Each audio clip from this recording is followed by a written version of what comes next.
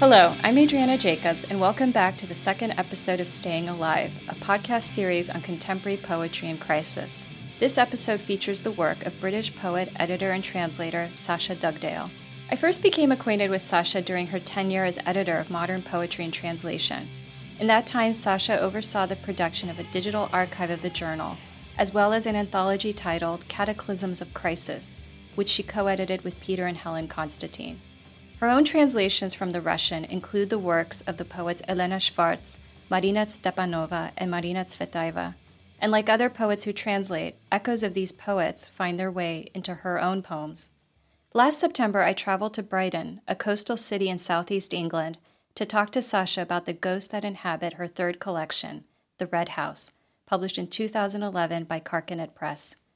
In this episode, we talk about the experiences that shaped this collection, specifically Sacha's longtime engagement through translation with Russian-language poetry, and her reflections on the breakdown of the Soviet Union. We address the possibility of translation to offer an afterlife to past voices and texts, as well as Sacha's current interest in deformations of the ballad form as a continuation of her work in poetry and translation. My first question concerns your collection, The Red House, which was published in 2011 and is the third of the 4 books you've published to date with Carcanet Press. And I was wondering if you could tell us a little bit about how this particular collection came together. The collection came together out of a group of lyric poems, so it wasn't a collection that had a particular concept to it, but it did take place over a certain period in my life, and it was a period when I was doing quite a lot of translation from Russian of plays and of poetry, and most particularly of Elena Schwartz.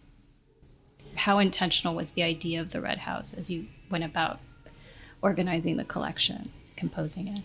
The original idea of The Red House came from a painting by Peter Doig at an exhibition in Tate of his work, and he has a series of pictures called The Red House, but I saw one of the pictures, and it was a very sort of abstract red house, and it reminded me a little bit of the Malevich picture with another red house in it, and they seemed to symbolise something that was at once quite empty, but also a home, a hearth. They pulled in different directions. So the sequence, The Red House, which is a sort of crown of sonnets, takes place in a very abstract place, but at the same time it is a building that I knew very well, which is the first place I lived when I was in Moscow, which was an absolutely enormous house. It was called the House of the Professors because it was very close to Moscow State University, and it was actually where professors and their families, the academic staff, were housed. And it was a Stalinist building with the flats had very high ceilings. They were very beautiful flats, parquet floors and stuccoed ceilings. And so some of the stories related to things that happened in that house with its peculiar Stalinist staircases, and some of the things were stories that had been told to me about other places in the Soviet Union.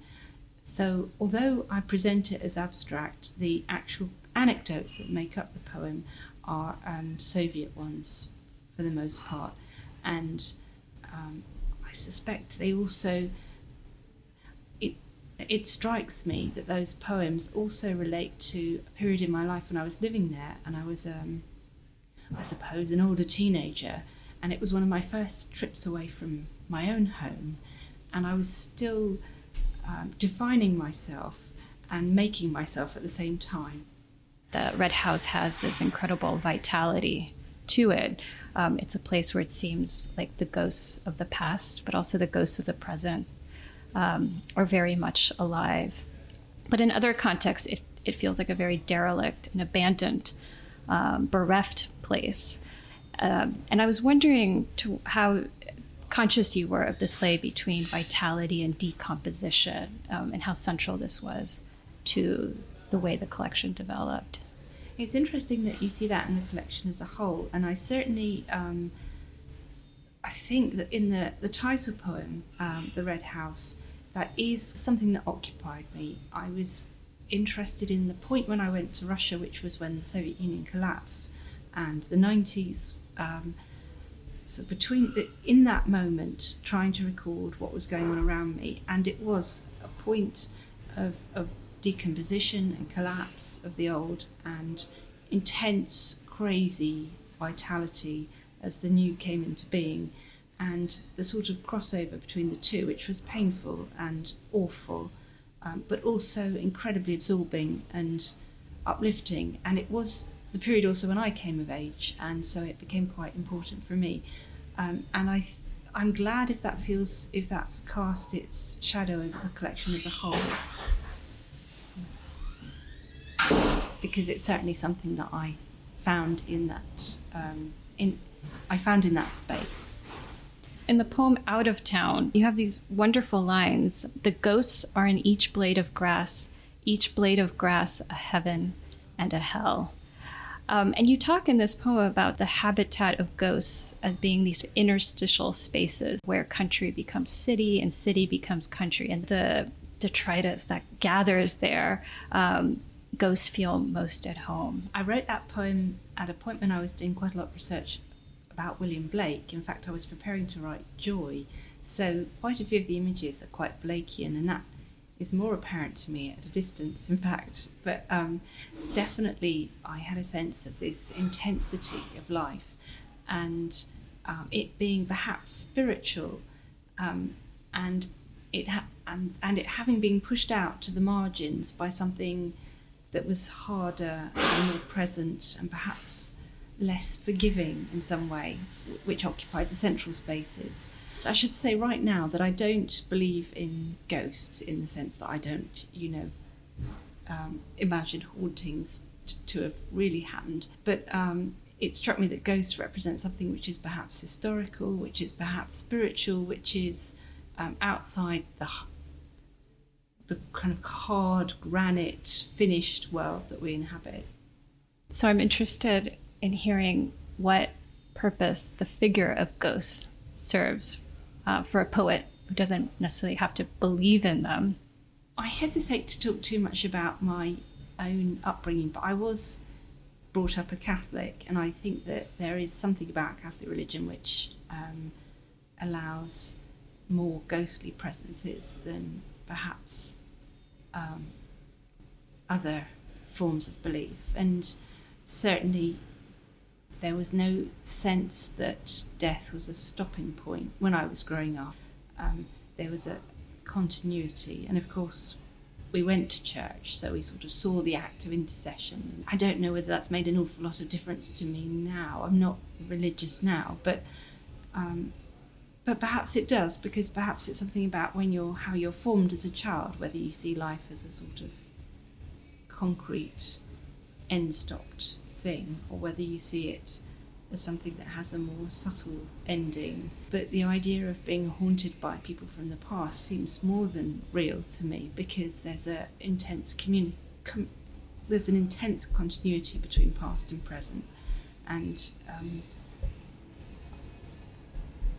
however much we try and deny it, we grow out of the past, and past, present and future are inextricably linked. I think that I'm very aware of the fact that a life does not stop, and I love the idea of the word, the quick as opposed to the dead, because life is very quick and full of energy and frenzy, but I'm not sure it stops with death. So philosophically or psychologically or historically, I'm not sure it stops with death.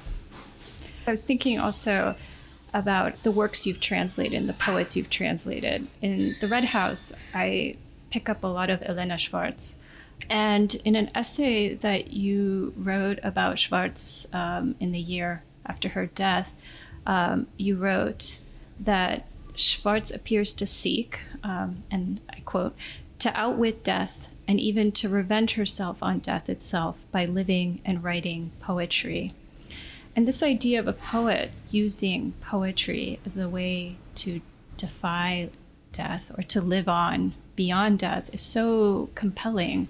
And as a poet, I'm curious if there's a relation between what you're saying about death not being the end and the poem itself as a space for that continuation of a life.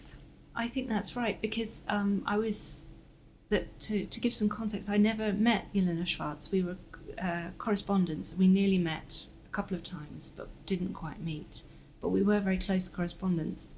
And I was deeply shocked by her death. I hadn't really seen it coming. And I had just started translating her. And there's something about translation which is particularly about bringing the dead to life, because you're always reproducing a voice. And if it's a voice, the voice of a poet who has died, then you're creating it new and fresh and in a way that's living. You're not bringing into your translation the idea that that person has died, or that the voice is defunct, or it's fallen silent. You're almost doing the opposite. So there's a sort of anti-death in translating the dead. But it altogether in poetry, it's a defiance of silence. One feels that the Red House is a place where mothers raise babies and people fall in love and families are brought together, but it's also a place where that carries the memory of violence. And some of the violence happens in the house, but there's also the crises of kind of the historical crises that are surrounding the Red House. And I was hoping you could speak a bit about the relation between the inside and outside of the Red House with respect to crisis. Sometimes we talk about crisis now in the UK and the US and in Russia, and it's only crisis for some of us. For the rest of us, it's a time of, I don't know, stability and prosperity, for example. Or so that the idea of crisis depends very much on your subjective viewpoint, and that was interesting to me too. That when we look back at points that we could feel as if we could objectively call them crisis points, the possibility that quite a few people at that time never noticed they were crisis points, that they lived through them and never once used the word crisis because it wasn't part of their lives or their understanding of the world, and that in itself struck me as really important somehow. I'd like to write in a way that sort of slightly reflected that, the fact that I feel that the world is in crisis at the moment.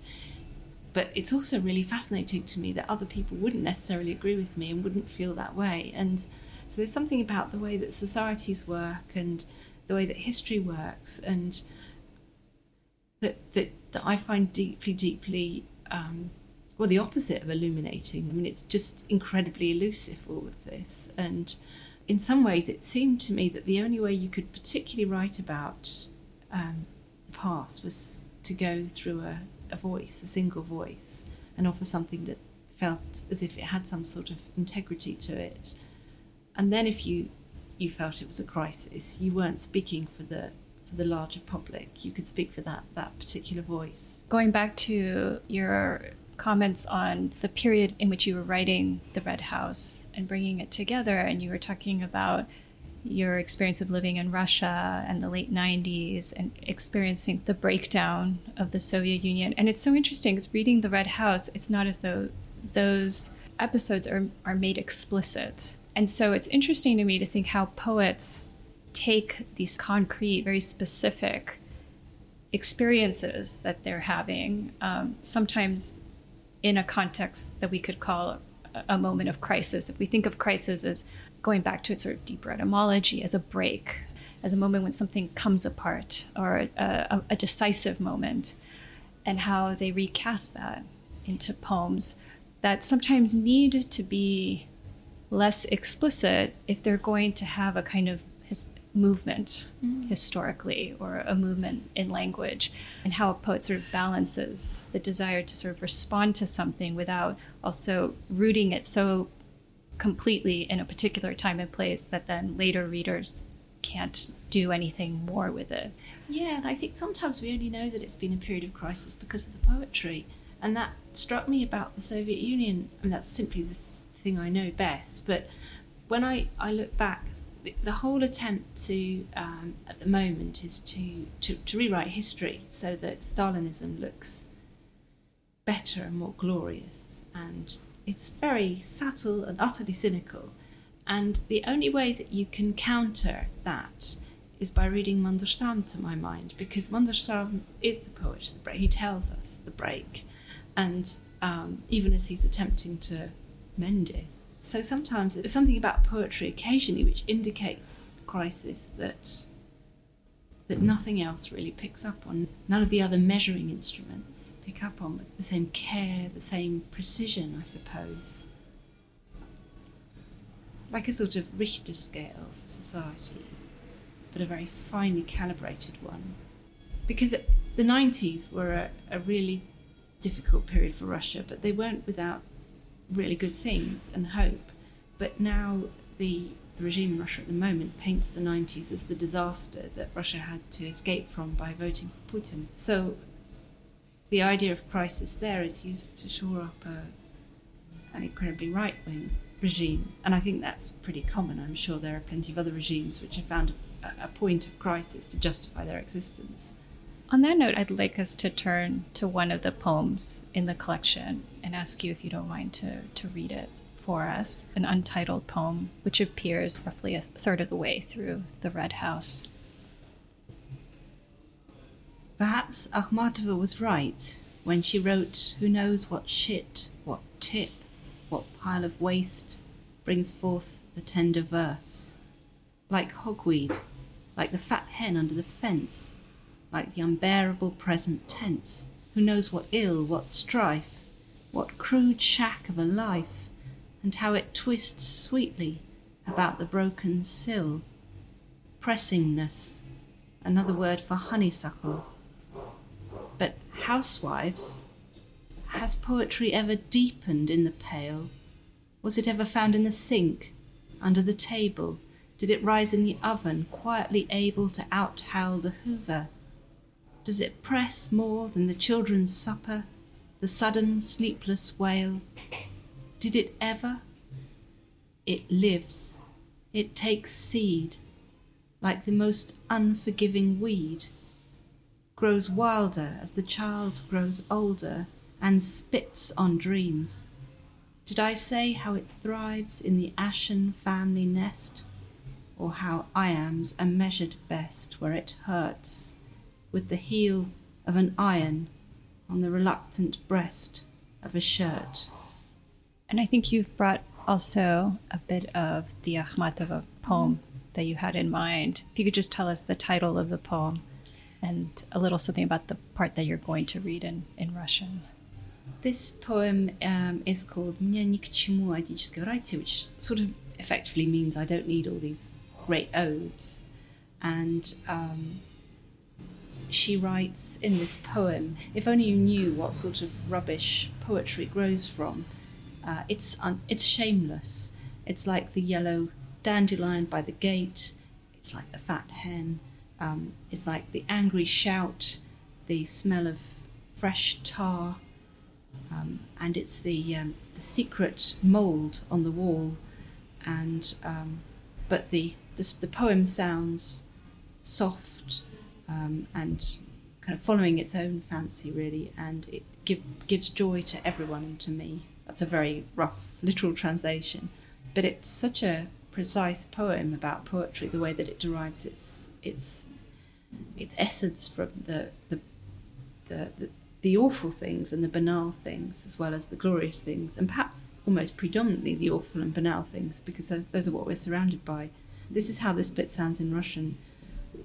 «Когда бы вы знали, из какого ссора растут стихи, не видая стыда, как желтый одуванчик у забора, как лопухи и лебеда, сердитый окрик, дегтя запах свежий, таинственная плесень на стене, и стих уже звучит задорен, нежен, на радость всем и мне». This poem effectively, is the way I read it, sort of addresses the question of what poetry can do, or maybe to put it another way, is like, what can poetry do? I think Akhmatova is writing in what we would call a time of crisis, and her poem seems to very much acknowledge that, while at the same time, you can even pick it up in the Russian, that it sounds very beautiful it has these aesthetic qualities while at the same time making this claim that poetry comes from the ground and the dirt and the ugly side of life. So could you speak a little bit about that and how your own poem is sort of in dialogue with hers around those questions? I was really struck by Akhmatova's poetry, by the way that she makes very beautiful poems from the detritus of her life. And she's fantastic at detail. She has these wonderful, tiny, tiny details that become absolutely luminous in the context of the poem. Visual images,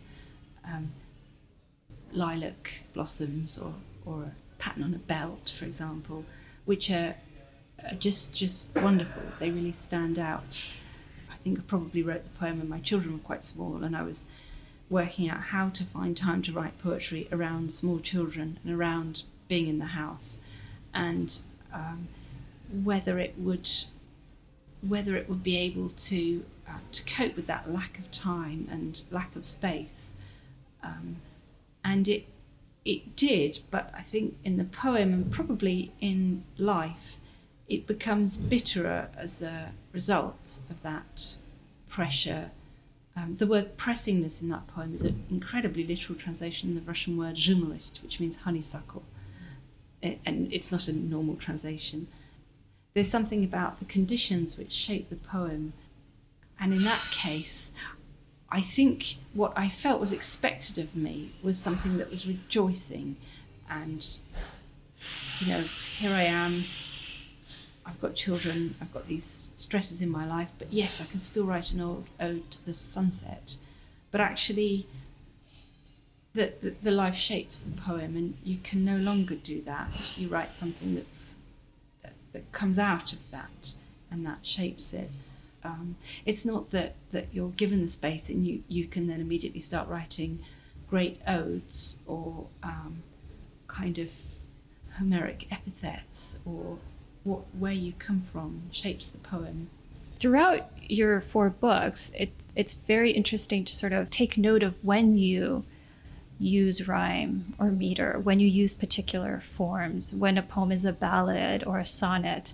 And sometimes I get the sense that the decision to employ rhyme and meter or a particular form sometimes comes with a touch of irony, almost as though the reader is meant to have this sort of very pleasant aesthetic experience, but at the same time, the poem is coming out of the shit, as Akhmatova says. Could you say a little bit about the relation between form and meter and poems that are coming or addressing places that are not entirely joyful, to put it one way?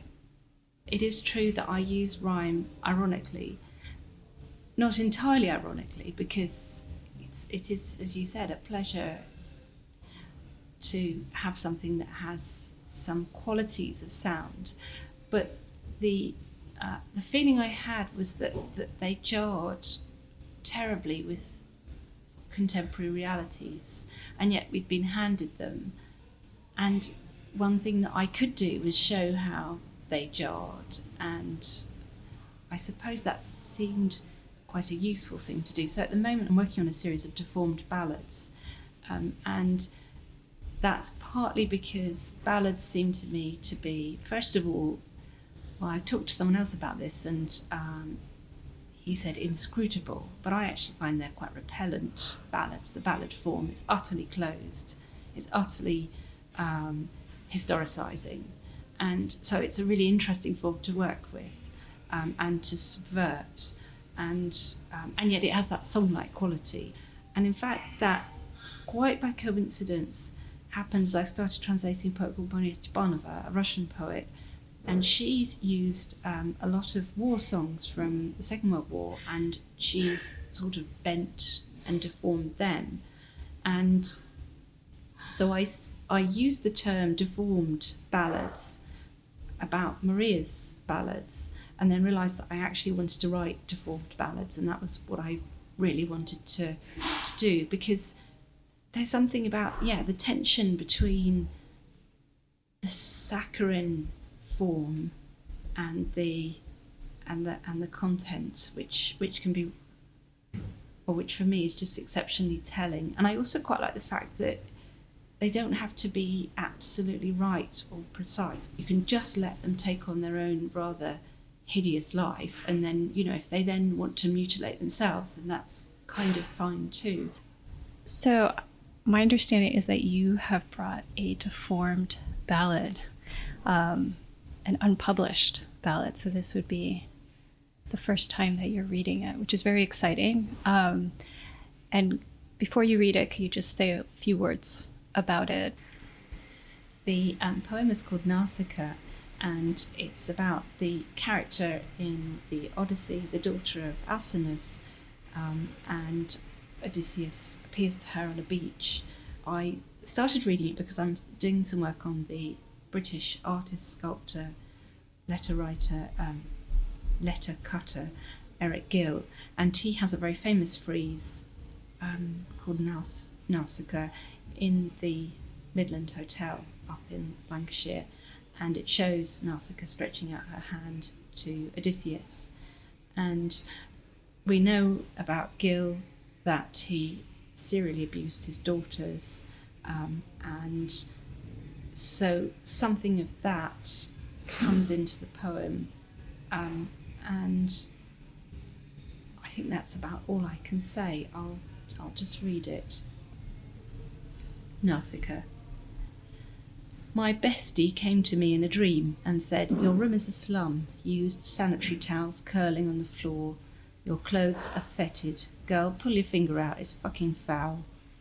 So I asked my father, "Dad, can I take the car? I've bagged up some gear for charity. I'll wash the rest." And he knew right there what it was for. He knew I wanted to look my sexy best. Dad laughed and chucked me the keys. "Take my car, sweetie. Ask your friends. Head down the beach, pop it. Have yourself some fun. Go for a spa with your hens." Dressed up, no one would guess our age, but on the beach we did all stupid stuff, threw the ball around, played at chase, took all our clothes off. Sometimes we can still get silly like that, I mean, without drinking, and on our own, unafraid, somehow. Did I say that? Just girls, no pressure, just us alone. But then this man rises out of the sand, naked as fuck, but shielding his prick, filthy with gull shit, smelling so bad I literally tasted sick. We're screaming, running from his reach, because who knows what kind of fuck wanks off watching girls on the beach. I was terrified. I thought I'd run out of luck. I want to run like my fearful band, streaming hair, screaming, naked as night, twisting and turning over the sand like swallows in tangled flight. But something drags me back by force, curiosity, or pity for him, or even shame, or the gods who put their fingers up your arse, leave their claw marks in your brain. Or maybe just, he's a man, I know my place, or maybe just I want to be chosen, or maybe I'm a freak, I'll be erased, my bare arm, I'm frozen. First amongst femmes, or slut without shame, I stretch out my bare arm, I see my hand far, far away, like it belongs to someone older, a little clutch of prehistoric fingers, and something fluttered on my shoulder, feathery grey, full of hunger. Did I say I was never a victim? Although I was riven like a sea-rotted hull, although he took my life and flicked it like a stone to the end of the world. I helped him with good grace, and inside I knew every complication. I learnt to lie, and it was barefaced. On my lies they built a civilization. Rewind, tell my father to close the gates and hurry, fly like birds from the wreck on the sand. But most of all, don't listen to his story. Close your ears, draw back your hand. I'm really struck by your use of the two translations, the Fagles and the Wilson, because I think implicit in that decision to use both is also something about gender and power, and that comes through in this really marvelous poem. And it reminds me of something that Catherine Maris said in Time Out in a review of your book, which she described as an infusion of British sensibility with the passion and abandon of Russian poets. Could you say a little bit, especially in light of this particular deformed ballad, how translation has shaped your own poetic practice, not just in the Red House, but also in these new deformations that you're putting together. I think that one of the most important things is that it allows you to feel as if your own views are conditional, as if they are particularly based on your context, not just your views, but your artistic practice and your world, your artistic world, and that it is possible to step outside that and to see a different world and a different set of contingents, I suppose. And that gives you a sort of flexibility, or at least an unsureness, perhaps. And I think that very much about Russia and Russian translation, because Russia is so very different from the English-speaking world. And I'm always really glad that I decided to learn Russian and translate from Russian, because it represents such a shift, not just a cultural shift, but a shift in a sort of historical understanding and a way of being in the world, which is incredibly useful to me. It makes my own position seem much more conditional. Thank you so much for being a part of this podcast. Thank you so much, Adriana. It's wonderful. This episode features an untitled poem from Sasha Dugdale's The Red House, published in 2011 by Karkanev Press. Next time, we travel to Tel Aviv to talk to Israeli poet Shimon Adaf.